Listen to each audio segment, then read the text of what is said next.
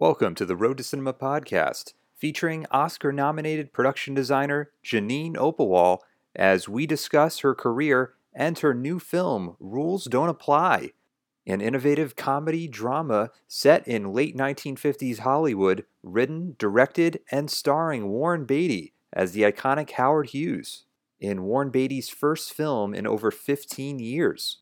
We'll delve into Jeannine's process and career as a production designer, working with such acclaimed directors as Steven Spielberg on Catch Me If You Can, starring Leonardo DiCaprio and Tom Hanks, her work with director Curtis Hanson on the Oscar-winning L.A. Confidential, starring Russell Crowe, Kevin Spacey, and Kim Basinger, and her work continued with Curtis Hanson on one of my favorite films, Wonder Boys, starring Michael Douglas, her work with director Garry Ross on the film Pleasantville, starring Tobey Maguire and Reese Witherspoon. We'll have an in-depth conversation on what it means to be a production designer and the work that goes into this process on every movie. And we'll learn about Jeannine's incredibly detailed work on her new film Rules Don't Apply and what makes Warren Beatty such a masterful director. For more information on the Road to Cinema podcast, to read the Road to Cinema blog, and to watch our Road to Cinema YouTube series, please visit jogroadproductions.com and subscribe to our YouTube channel, Jog Road Productions, to see and hear more interviews with Don Cheadle, Ewan McGregor, and screenwriter John Spates of the new Marvel film Doctor Strange, as well as past episodes with director Peter Bogdanovich, producer John Peters, Moon Zappa, and screenwriter Max Landis. Like our Facebook page, Jog Road Productions, follow us on Twitter at Jog Road, and follow us on Instagram at Jog Road Productions to get the latest updates on the Road to Cinema podcast and YouTube series. And now we join our interview with Oscar-nominated production designer Jeannine Oppewall of the new film Rules Don't Apply, starring Warren Beatty, Lily Collins, Alden Ehrenreich, Matthew Broderick, Martin Sheen, and many more.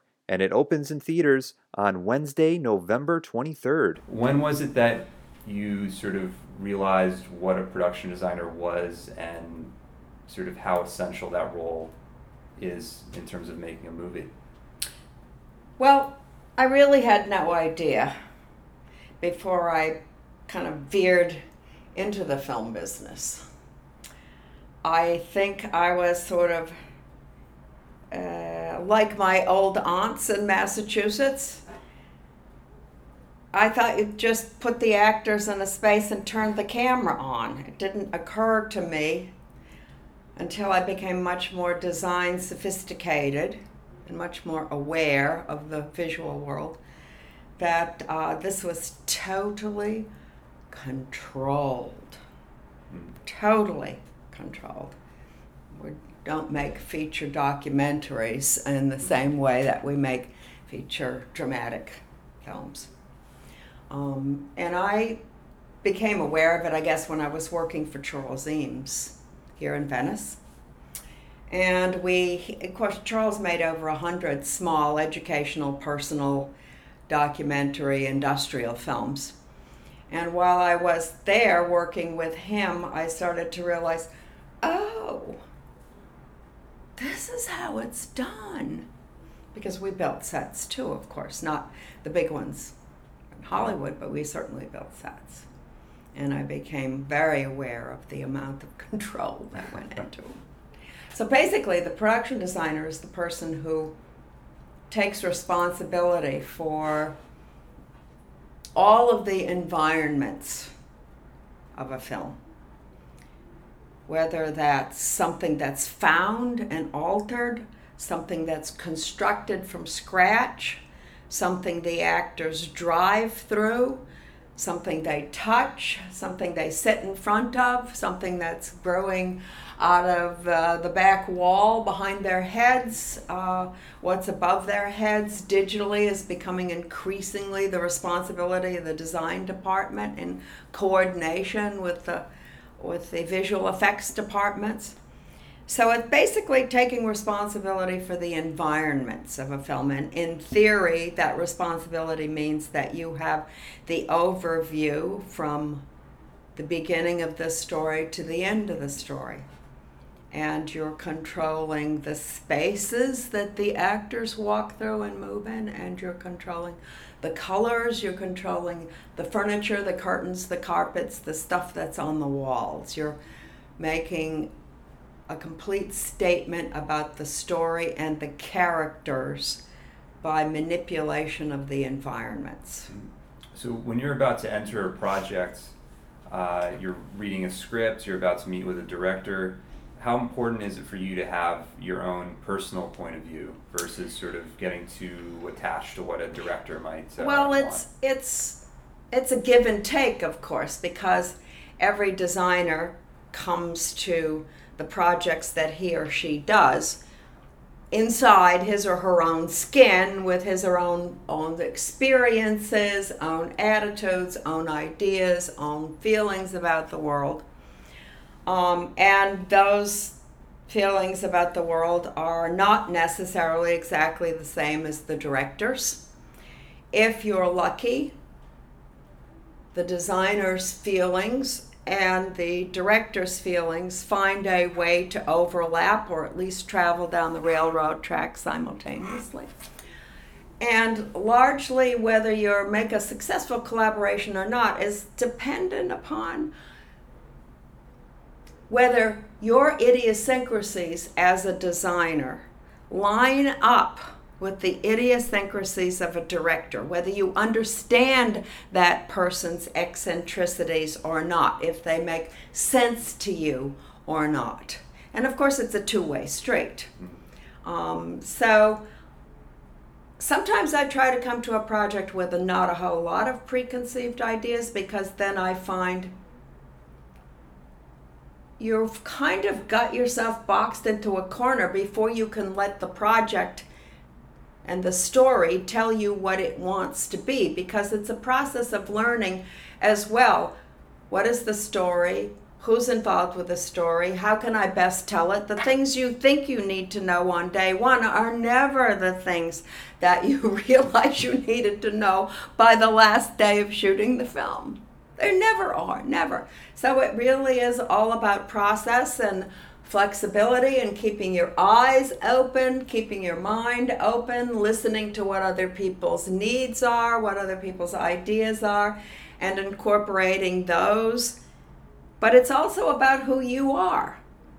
I mean, when I was working with Warren, for example, Warren would probably tell you something slightly different from what I would tell you about what the film means to him versus what the film means to me. But whatever it was that I was eager to spend time thinking about while working on Rules Don't Apply was very close enough to what Warren's private obsessions were that it made for an interesting working relationship. Yeah. I mean, Warren would probably say, well, the film is about 1950s sexual repression and the beginnings of the feminist era. And I would probably say, well, for me, I was more interested in working out my feelings and my thoughts about what it meant, what it means, and what it meant to have a mentor, to be a young person who understands that this older person who's glamorous, exciting, charming, has money, has power, what that person can do for you, because you know you need such a person in your life to promote and help you with your career, and what that person can do to torture your life and inhibit it and keep it back, and the comedy and the tragedy of all of those relationships. And that was the thing that I kept thinking about while making the film. It's probably not the same as what Warren was thinking about. But every decision pretty that you similar. make, yeah. But every decision that you make is informed by that thought process. Somehow it is, and yeah. I can't tell you exactly how, but I can also say that that's an additional motivation. The fact that I would get up every morning and think about this particular issue, which has been a big issue in my life, get up every morning and think about that. It gives you extra motivation to work on the film, because in the course of every film, people get tired, things get ugly, people get grumpy, things go wrong, things change, and you have to have that little extra motivation to be able to continue to get up and be in a decent mood and just drive your end of the job forward. So I think that's how I would talk about it. Yeah. When looking at Rules Don't Apply, from watching it yesterday, there are so many scenes, there are so many interior sets. There are some scenes that are very short, very quick, but yet every set has that detail to it, has that nuance to it. Just from seeing that, it must be overwhelming to read the script, to have that sort of, looking at that going forward, that you have so much to create. Well, what can you say? You take it scene by scene, page by page, set by set. Mm. You can't let looking at the forest seize you up. It's tree by tree. And after a while, you get a sense of how the trees create the forest. But I have to say, Rules Don't Apply didn't have nearly as many sets as LA Confidential or Catch Me If You Can. But it still had quite a few that we had to think about. And, my personal feeling is that the art department, the design department on any given film is the first department in the field. And therefore, it's our job to create environments that inspire the actors to do the best job they possibly can, because if they do the best job they can, then we all look better too. Because we're there first, and it's our job to set a high standard so that everyone coming after us can look and just get the feeling that, oh yeah, we need to contribute to this at the highest level we can as well. So the job is both to create the environments, but it's also to keep everybody's motion down the same track, everybody feeling that this is what we have to do, this is the best we have to strive for. People say sometimes, well, some scenes in the film are so dark. You knew that was going to happen because Hughes lived his life in the dark, and did you spend as much time thinking about those scenes? And the answer is, of course, maybe even more.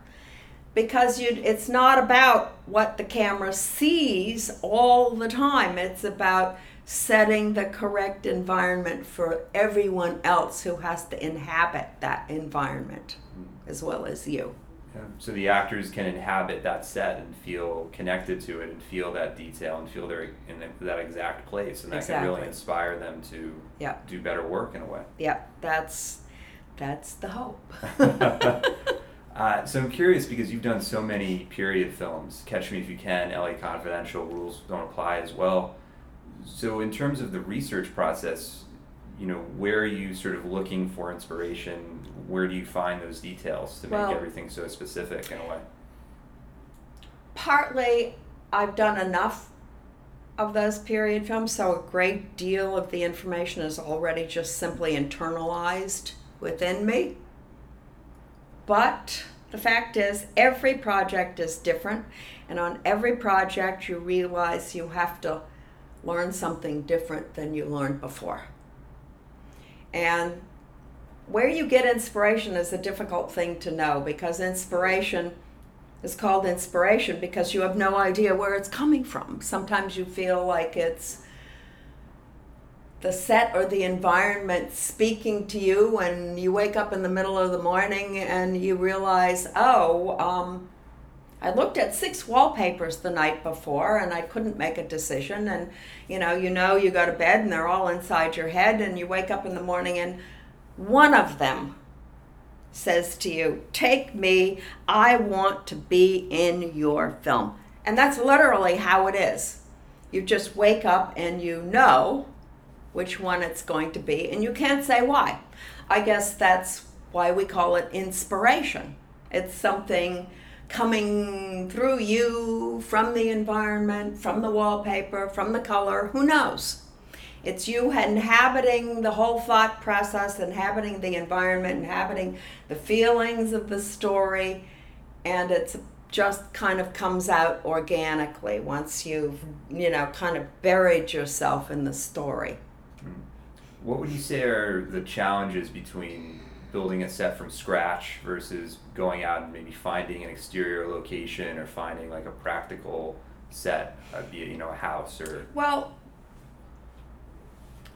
you have to kind of think about it in a series of different ways. If you're going to be shooting in a particular set for, say, half a day or 2 days, and if the story feels like it fits in something that you can find and alter by changing the paint or the furniture or building walls or taking things out, then that's the way to go. But often there are things that you can no longer find, in which case you're stuck building them, or also there are things which require a long period of time to be shooting, in which case you probably should be building that as well, because by the time you add up getting done, paying for the location, doing the work that the art department has to do, which is to say my department, moving furniture out, changing the wallpaper, painting the walls, moving furniture in, and then you add the time that it takes for the camera department to light it correctly. By that time, you're looking at the trade-offs and you realize, well, I guess it's just as cheap to build this thing. So there's a whole lot of different ways that you have to approach it. I mean, sometimes what's around the set is just as important as what's in the set, in which case you have to work as hard as you can to find a real place to shoot it in. And sometimes if you're in a hotel, for example, you're better off building it. I mean, we looked at the Biltmore Hotel, but shooting in the Biltmore Hotel is not the easiest thing in the world to do if you're going to be there for multiple days and in multiple rooms and just causing disruption to the hotel itself. And every space that you go to needs something done to it because it's not perfect. It's not walk in and shoot. And so we ended up building most of the hotel rooms. When Catch Me If You Can were a lot of those sets also built for the most part? I have to think about that for a little bit. I think because a lot of those sets went very quickly, we weren't inhabiting them for great lengths of time. A lot of them were found and fixed. There were things that we built, for sure. We built parts of the interiors of the airplanes and the stuff that's really hard and impossible to shoot inside of. Yeah. But also I have to say, every year that goes by, there are fewer and fewer and fewer places which filmmakers can find to make period projects set in the past in Los Angeles, effectively in Los Angeles. I noticed that between the time we did LA Confidential and Catch Me If You Can, a lot of things disappeared. And between Catch Me If You Can and Rules Don't Apply, more things disappeared. So they keep getting, knocked down or renewed, revitalized. Downtown Los Angeles is nothing like what it used to be. It's turned into the home of the hip. At least a good piece of it, which isn't the home of the homeless. So there was a lot more empty material to choose from years ago. And, as a filmmaker, you have sort of AC/DC feelings about this. On the one hand, it's really good that the city is coming back from near death down there. And on the other hand, it's really bad because we can't find the things we used to be able to find close at home. Yeah. Oh, I noticed in Rules Don't Apply, some of the establishing shots, I think, were archive footage. Is Yes. that accurate? Yeah. Yes, absolutely. Because, as I said to Warren, every time you have a driving shot in a movie and it's set in the past, I have a complete nightmare because it's impossible to get back there from here. There are little things that you can do. You can choose a piece of a block, or a residential street is sometimes easier than a commercial street. So I have the feeling that I could spend your entire design budget on one street. We need to find footage. And that's what we did, and we were lucky in finding a lot of it. I was surprised at how much actually we were able to scrounge up. And we were able to, rework it so it matched perfectly in with the rest of the film and do little alterations as necessary. But the really funny thing was the minute that our stock footage researcher, Deborah Ricketts, came back with that footage of the black Chrysler driving down Hollywood Boulevard, I went, I built those Christmas trees on LA Confidential. I recognized it right away because they were the typical old 50s Hollywood Boulevard Christmas decorations, big Christmas trees with white balls on the metal trees. And we built a couple of them and attached them to the telephone poles, lighting poles, street lamp poles in LA Confidential in front of the theater, the Pot Bust movie theater. So I recognized right away. Whoa! Was it also archive or stock footage, the shots of the car from behind, and it's that's all found and reworked stuff. Okay. By and large, because it seemed almost like brand new. That it does. That was done really well. It's done painstakingly. Painstakingly. I mean, Warren worked really hard to find the right footage, and we amassed quite a lot of it, and of course in the end we didn't use a whole lot of it. We used the best, most select bits. When you first read a screenplay, are you ever making visual notes? Because as many people read screenplays, they're very vague sometimes in terms of description. So there's a lot of gaps to be sort of filled in. We like vague scripts. You prefer that as opposed to descriptions? I totally prefer scripts that don't tell me what I as a designer am supposed to do or think or feel. If you tell me exactly, what the thoughts are about the character comes in the door and then he works here and then he goes over to there and he moves that we can accommodate. I can take that, internalize what those movements are that the characters have to make in a set, and either find something or build something to accommodate that. But if you're telling me it has to be green and blue and it has white detail here and it's got this in it and that in it, then at a certain point I just start thinking, wait. That's writing.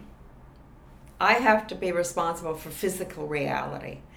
The physical reality I'm going to turn up is not necessarily going to be exactly what's been written. What's written is a blueprint, the same as what I draw when we make the ground plans for the set. That's a blueprint only. That evolves with everyone else's contributions over the course of making the film.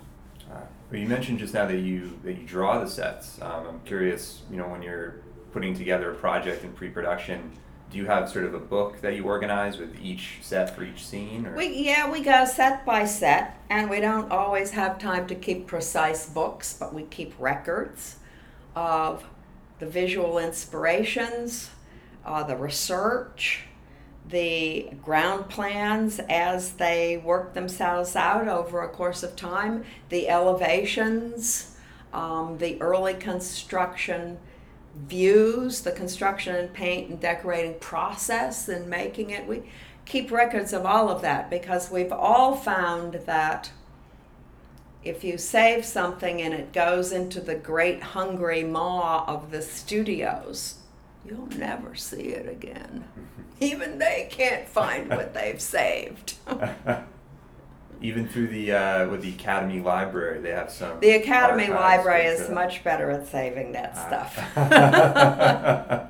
This is why we like the Academy Library. I was wondering, one of my favorite scenes in the film toward the end is Warren Beatty is in the bed as Howard Hughes, and he's sort of called to speak to the public about this book that's being written about him.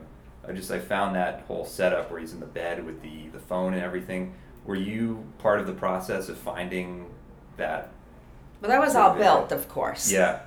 And we laid it out in a way that seemed to satisfy Warren. Warren wanted to feel that he was backed into a corner with the bed. And so we laid the room out so he could be backed into the corner with the bed. And then we had to make a motorized track for the curtain around the bed because he wanted to be hidden but be seen briefly and wanted to be able to make the curtain move on cue. And he wanted a desk set up so that it would look, a mobile desk, like a hospital eating tray bed that moves around in front of the person who's in the bed.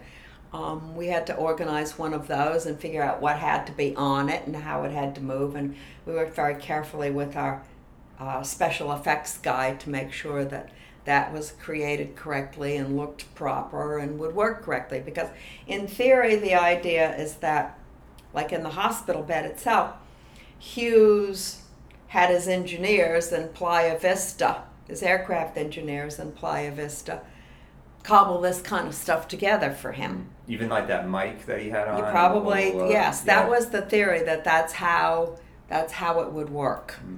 And the hospital bed that he was in, that he says, I invented this, that's based on some amount of fact. And our special effects guy, what we said to him was, well, if it's a bunch of aircraft engineers and they're rummaging around in the spare parts back there at the aircraft engineering factory, what would they look like? And so we started looking at, airplane spare parts and getting some inspiration from the shape and the materials and the design and the structural elements that you might see in something like that. You mentioned before that when you're making a set, you don't always think about how it's being lit, it's more about the environment. But in the case of Rules Don't Apply, where there are some scenes with a specific amount of shadows or sort of Warren Beatty being introduced, are you thinking about sort of how that environment plays into that narrative? It's always important as a designer to work with the camera department and figure out what lighting they might need to do their job.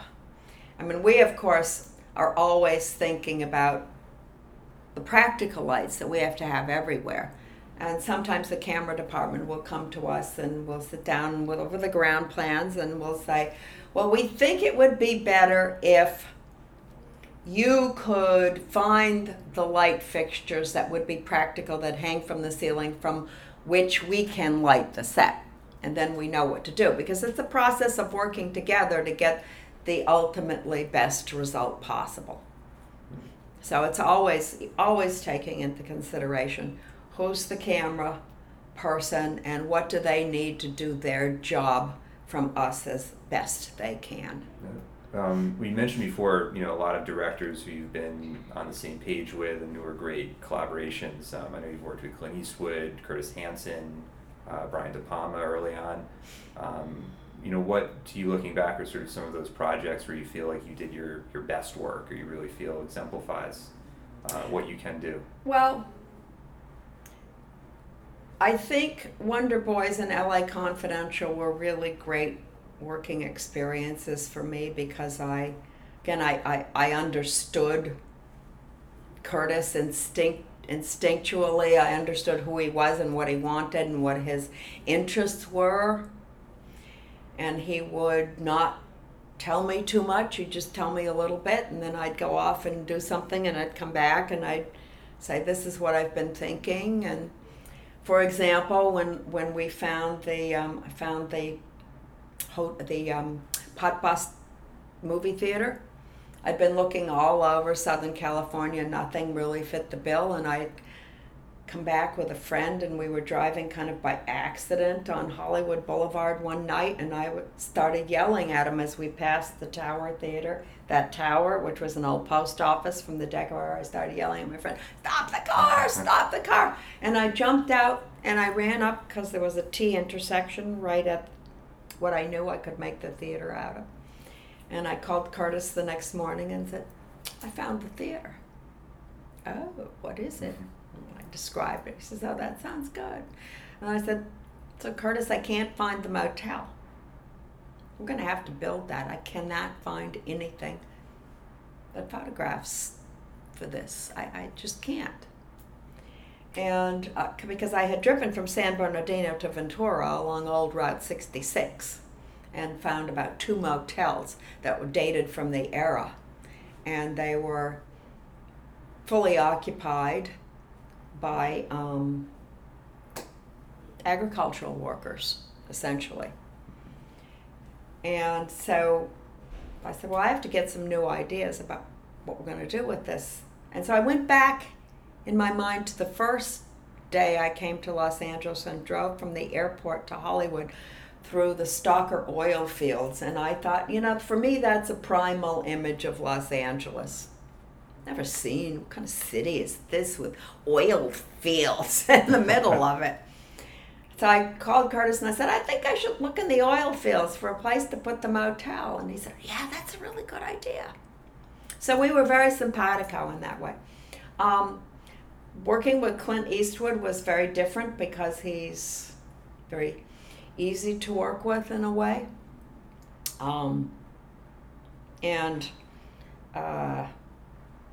It was a different kind of, romantic story that was being told. And when I first sat down and talked with Clint about it, I said I thought that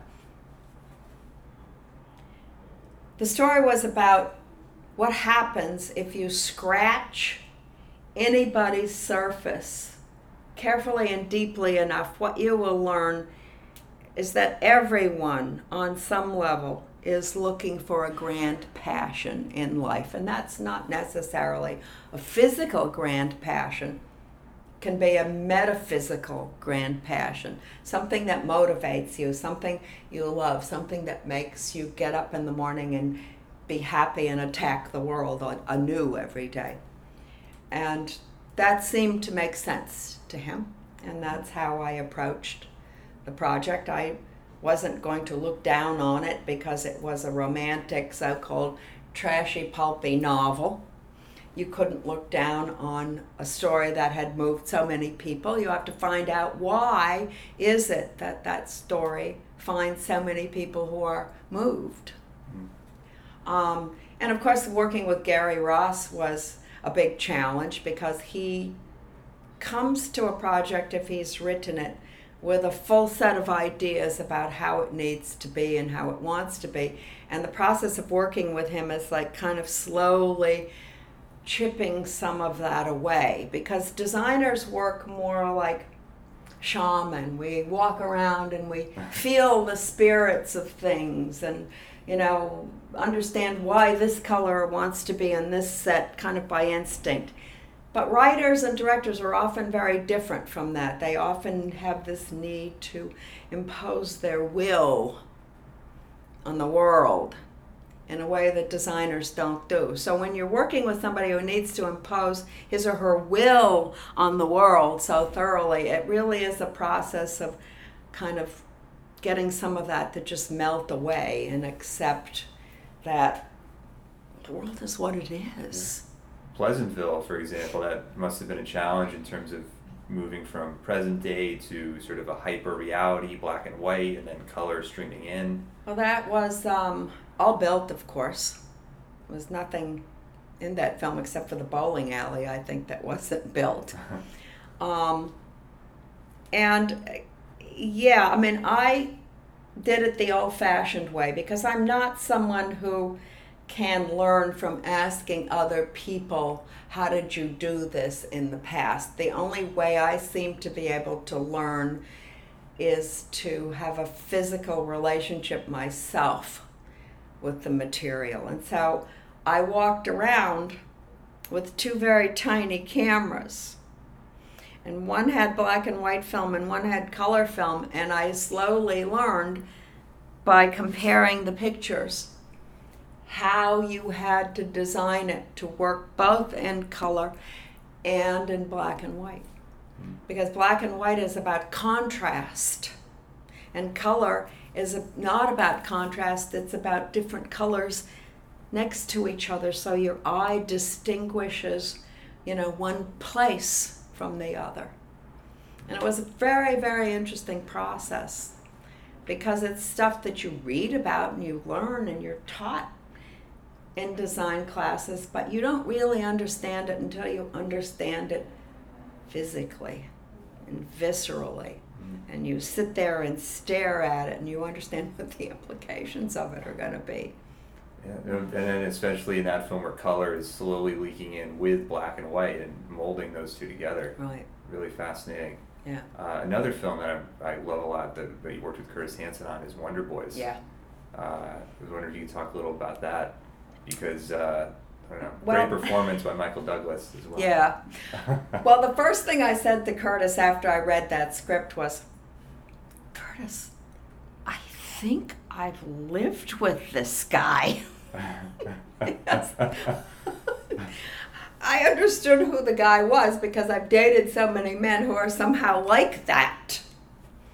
And I felt right away that I understood who that person was and got at sort of the humor of who that person was.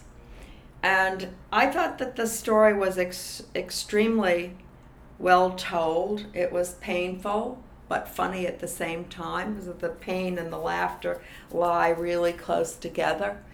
But I think the best thing about that film in the end was what happened when it all came together with Bob Dylan's song, because he really connected with the material in a personal and deep way.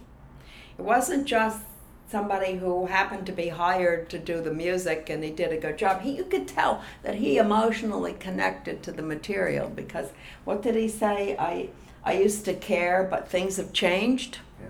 Won an Oscar, I believe, for that song. Yep. And it's a very powerful song, and we all felt that somehow, that same emotion in the course of making that project, although it wasn't set to music. I mean, we were making the film in Pittsburgh, which was a place way past its prime, waiting for its renaissance to begin. It hadn't really totally started back when we made the project. And about the writer who had been writing this book forever.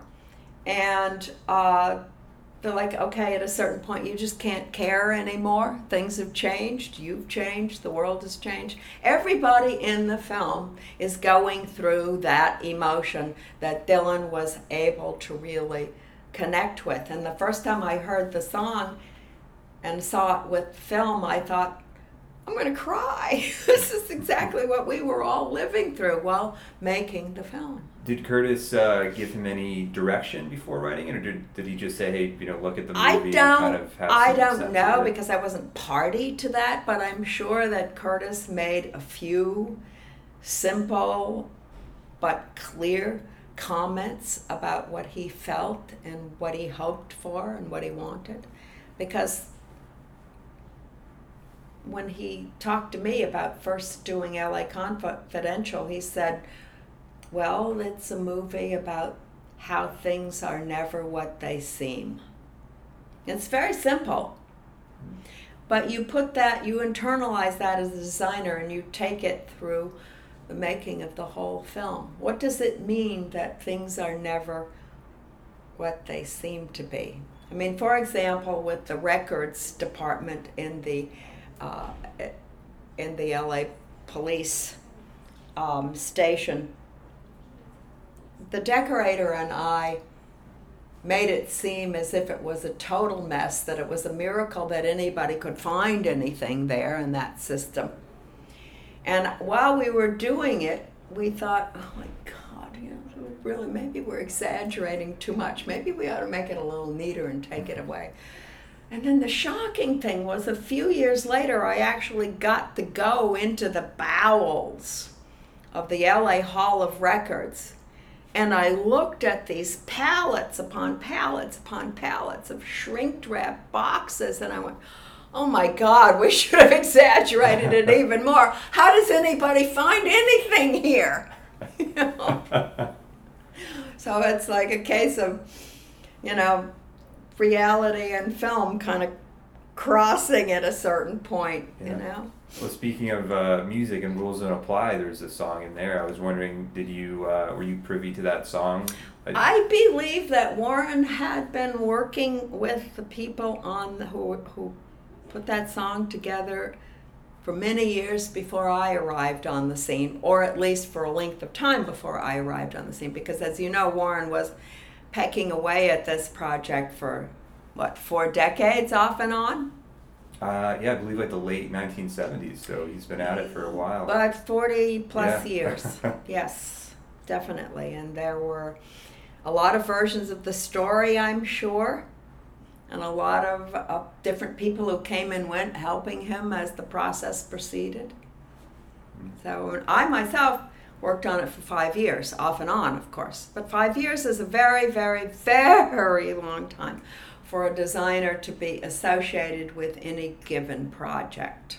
So that's very unusual for you to... Extremely unusual. I mean, what ended up happening was I started working on it, and we worked on it for about 9 months, and then one of the big investors kind of evaporated. And so Warren said to me, well, let's take a few weeks off then. Well, a few weeks turned into a few years, and I did some other projects in between. But I always felt that the project for me was like Tar Baby. I'd hit it, and I couldn't get stuck from it for a whole lot of reasons. Because I had designed maybe 75% of the project in my head before, at the end of the first go-round. We'd found many of the locations, not all of them, but many of them. We'd been thinking about designing the sets and had ground plans pulled together. We had tons of research. So at that point, you sort of think, I can't give this up. This belongs to me too now. It's a funny feeling. What are you sort of the most proud of with Rules Don't Apply? And what do you think it sort of exemplifies about your own style as a designer? Well, that I'm not sure. But my style as a designer, I'm going to let other people comment on my style as a designer. People say that they can see a film and know that it's mine, but I can't see that because, again, it's the forest versus the tree problem. You are who you are, and you work in the way you work, and other people can recognize something about you that you can't recognize. But one of the most interesting processes in making Rules Don't Apply is we had, of course, as everyone always says, limited time and limited money. God only knows what we would do if we had unlimited time and unlimited money. But what we ended up doing was we knew we were shooting a sequence of hospital, Desert Inn, Acapulco Hotel. And we somehow figured out that if we could just remodel them in sequence, if we could have enough time in the schedule between finishing the hospital set and shooting Desert Inn and finishing shooting Desert Inn and remodeling it to the Acapulco Hotel, that we could pull that off. It was sometimes very frightening because the minute Warren would walk off the hospital set, the carpenters walked in right behind him and started disassembling the walls and reconfiguring it and painting it over and changing the floor materials. And we did that so that basically the hospital set turns into the Desert Inn, turns into the Acapulco Hotel. So you're working within one soundstage. Within one soundstage for those things. Of course, the shooting company would disappear to another soundstage to shoot other stuff while the construction and paint department, decorating department was working on those sets in sequence. But I actually remember waking up in the middle of one night and thinking, okay, we've almost finished the Acapulco Hotel. What happens if Warren wants to reshoot the hospital? Ah! It's that panic of there's archaeology, and I won't get back to the original archaeology. I've destroyed it in the course of renewing the sets. So that was a funny process to have to think through. But it's a logistical process. It's the design process. It's like, how do we do this the fastest and most efficient way possible? I was curious in that realm, how do you delegate as a production designer? Do you feel that's a very essential part of the process? Yeah, it takes time to build up a team that you work happily and well with. And then you have to just continue to, babysit the process. I had a lovely art director who I've done numbers of projects with, who I got along with very well. He's we're kind of like brother and sister, and we know enough about each other now that we can second guess what we're going to think. And we need and like to make jokes and laugh through the process, because I don't want to be in the dark and the thick of it, grouchy and angry about what happens in the course of making it. You have to keep a light heart and a funny spirit, and you have to be able to laugh with your team and keep them going even when it's dark. And Nancy Haig, of course, was the decorator. She had done something with Warren previously, and he remembered her.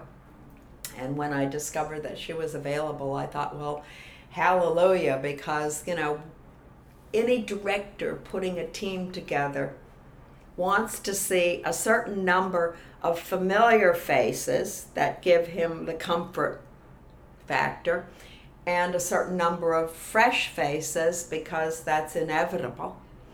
And so Warren had experience with Nancy before, which was wonderful. And he'd had experience with Albert Wolski, the costume designer, before, which was also wonderful, because they had some prior experience. I was, as I always said, the newbie, although he knew that I had worked with Paul Silbert, who had designed Heaven Can Wait with him. Yeah, I think he won an Oscar. I think he might have. Yeah. I think he might have. So Warren understood that I was from a familiar lineage. And I think that gave him a certain kind of comfort factor. Well, lastly, in regards to Rules Don't Apply, I was wondering, what do you think makes Warren Beatty such a unique filmmaker, such a legend in the movie business? God, that's really hard to answer, because... Have you ever been inspired by his other films? Well, I'd in any way? seen all of his other films, and of course, when he called me to go meet with him to talk about him, you have the feeling that you are going to kiss the ring of the Hollywood royalty. And he's a man of immense charm, immense intelligence, immense power, and what makes him so good is his willingness to be critical of his own work and think it and rethink it and rethink it again. And sometimes you want to just rip it out from under him and say, Warren, stop. Because he has a remarkable ability to understand himself. I mean, he always said to me, I have to quote Jean Cocteau, a poem is never finished, merely abandoned. We'd say, okay, Warren, time to abandon this now.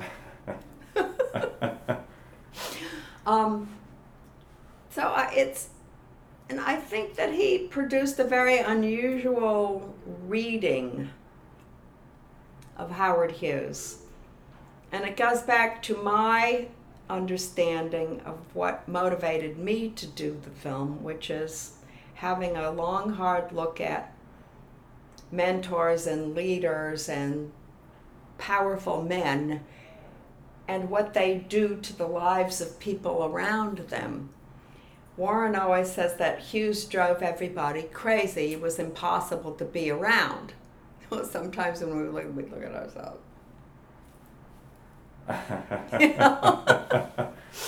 I mean, there's an overlap somehow between you think Warren? Hughes and Warren. Yeah. And I don't think it's necessarily that Warren would have liked to have been Hughes.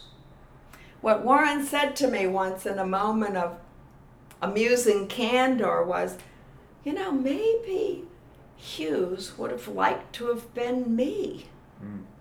And then at first I thought, what? And then I started thinking about it, and I realized that that's possible, especially in the light of the way he was interpreting the character.